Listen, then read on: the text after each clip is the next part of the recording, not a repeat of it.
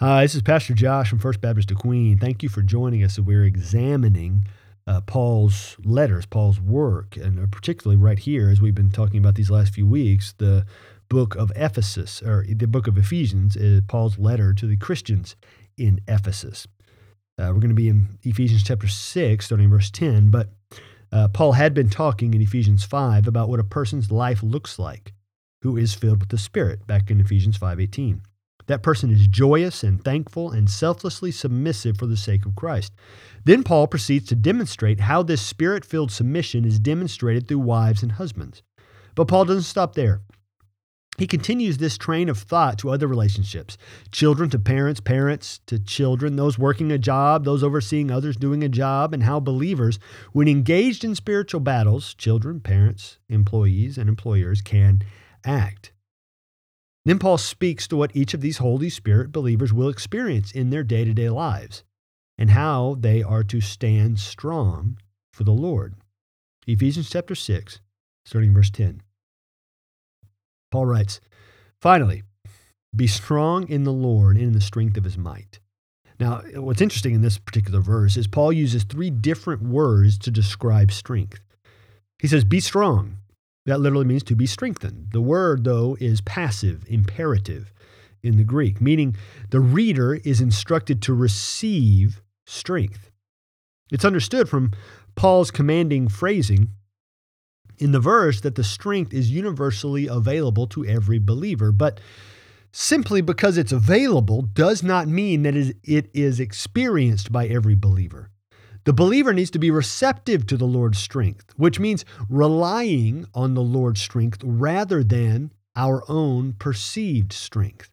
But I don't know about you, but I tend to rely pretty heavily upon the strength that I think that I have acquired through my experiences. But what I think is personal inner strength is really a facade that the enemy has built up to trick me into a false sense of security, to be an easier target for him. Because when he can get me to look to myself for strength, I will not look to the Lord. And ignoring the Lord will make me so much more susceptible to the enemy's influence. Jesus actually says in John 15:5 that apart from him, we can do nothing. So that is why Paul emphasizes to be strong in the Lord, to receive strength from the Lord. Then Paul tells us in the next part of that verse about the Lord's strength. He says, in the strength. That word, the idea behind that word in the original language is strength and power that is so incredible that it is felt through one's mere presence in the room. So in the strength of his might. That word, the idea there is the possible capacity of what one's strength, force, and power are able to do.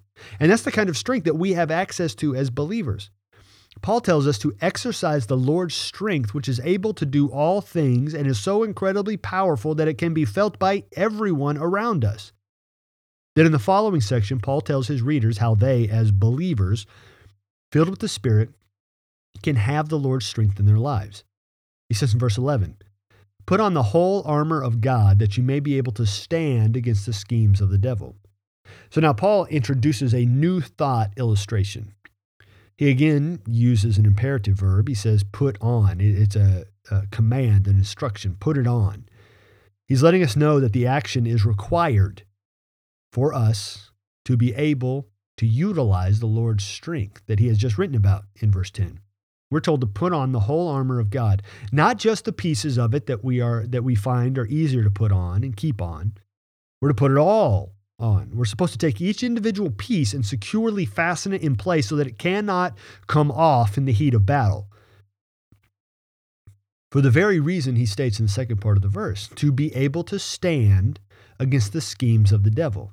If any of the pieces of the armor are not in place, then we are not fully prepared. We are vulnerable to the schemes of the devil, the schemes, the crafty, cunning, deceiving, strategic schemes. These schemes are the temptations and all of the efforts that he will employ to attempt to prevent any sort of purpose-filled effectiveness of believers. The enemy will build schemes into and on top of other schemes. He will then weave them in and out and all together so that if we happen to unmask and overcome one scheme, then there's another one already in place.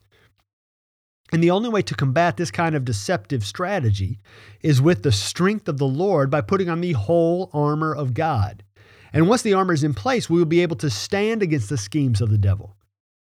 Now, why do you think Paul writes that we will be able to stand against the schemes of the devil, instead of saying that we will be able to advance against the schemes of the devil?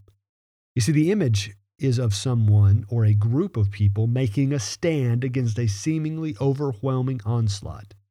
Those people had been strategically placed there by the commander to make a stand and prevent the advancement of the enemy into the area that the people had been assigned to defend. As followers of Jesus, we have been assigned to take a stand for our households, our friends, our church, our community.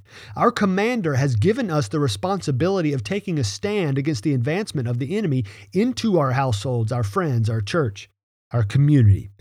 It is not our responsibility to advance. It is our responsibility to hold our ground.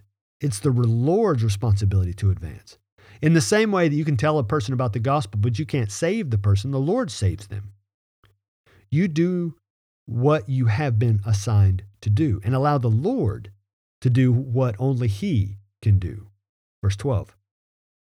For we do not wrestle against flesh and blood, but against the rulers, against the authorities, against the cosmic powers over this present darkness, against the spiritual forces of evil in the heavenly places.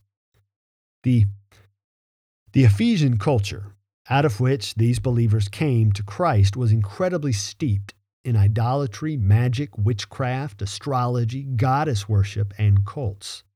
So Paul not only warns the people of what is really behind those belief systems, he is going to tell them how to fight against them. He says, we do not wrestle, meaning to wrestle, to struggle, to fight, to battle, to conflict.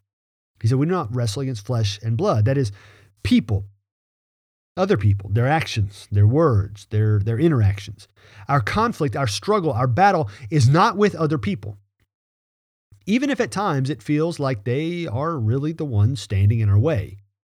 That feeling that those people are standing in our way, that feeling is another of the schemes of the devil. That is another one of his facades that he has built up to distract us from the way of the Lord. Now, Paul here in Ephesians 6 is trying to remind us of whom the real enemy is. People are not the enemy. Remember Paul's words in the previous verse. We're supposed to make a stand for the people against the schemes of the devil, the schemes that the devil has for them, even if they do not see it, even if they see us as the enemy, even if they attempt to undermine and outright stop us because they think that they are right and we are wrong. But we have to understand from Paul's words here in Ephesians 6, they are not the enemy.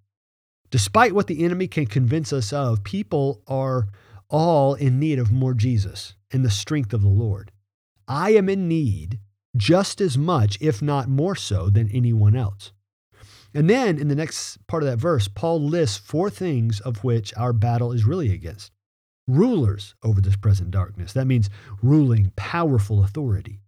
Authority over this present darkness. That word means authorities with the jurisdiction and license to rule. The cosmic powers over this present darkness. That word means, in this context, a supernatural world ruler. And he says this is the spiritual forces of evil spiritual beings. So even though the enemy may not be physically seen, the enemy is vast and determined. And we read about the origins of that enemy in Revelation 12, verse 7.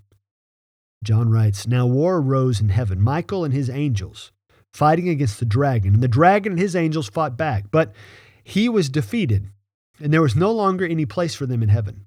And the great dragon was thrown down, the ancient serpent, who is called the devil and Satan, the deceiver of the whole world. He was thrown down to the earth, and his angels were thrown down with him. And then back up in verse 4, he said, his tail swept down 1/3 of the stars of heaven and cast them to earth. So Satan is not fighting alone.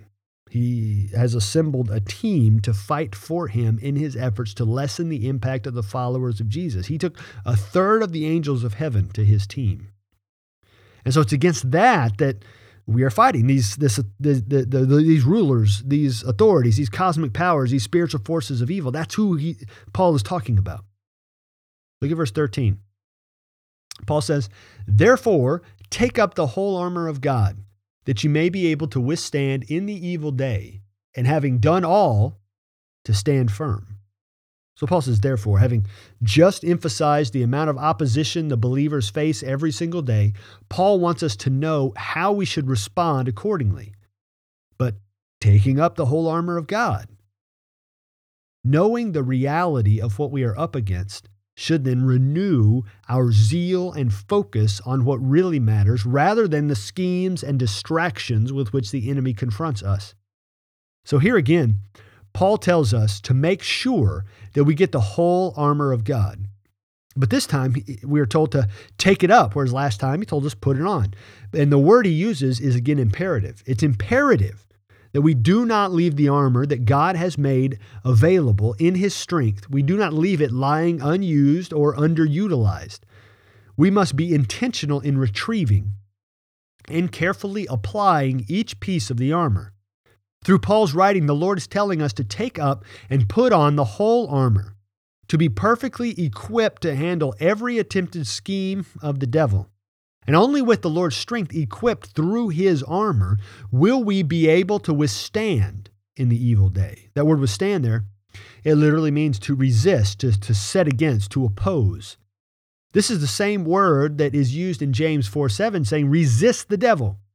And in 1 Peter 5:9 saying resist him. So that's what withstand means. The idea is that the strength of the Lord empowering us through his armor will be able to resist the evil currently flowing through the modern influential culture. This day of evil, it was often thought of as the disasters associated with the last days, destruction as a result of judgment of evil. But the way that Paul speaks of the day of evil here, it's not as though it is some distant experience far into the future. For the believer living in the world right now, the day of evil is the evil cultural influence that exists right now. This evil is worked out through the schemes of the devil, is constantly trying to tempt the followers of Jesus away from the Lord's purpose. Our being able to stand firm is immediately preceded by our effort to have done all, like he says there. He says, having done all. That means to accomplish, to overcome, to do thoroughly and successfully.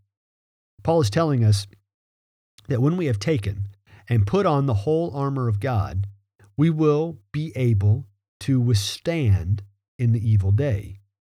Then having done that, we will be able to stand firm. But the standing firm in the place that the Lord has placed us is only possible because we put on what? The whole armor of God and withstand the influence of the evil day. But we have to remember that we do not have the strength within ourselves to be able to stand against the schemes of the devil. That strength is the Lord's and is only accessed through the full application of the whole armor of God. So then it is on the believers, for the glory of the Lord and for the sake of the people around us, to be strong in the Lord and in the strength of his might, put on the whole armor of God. Now, I want to thank you for joining us again as we explore Ephesians and what Paul wrote about our spiritual lives and how we can be strong in the Lord. And I encourage you to take it and mull it over and roll it over in your mind and apply it to your lives. And then we're going to come back next week and we're going to take a look specifically at what the armor of God is in each and every element that is within it. So I'll catch you next time.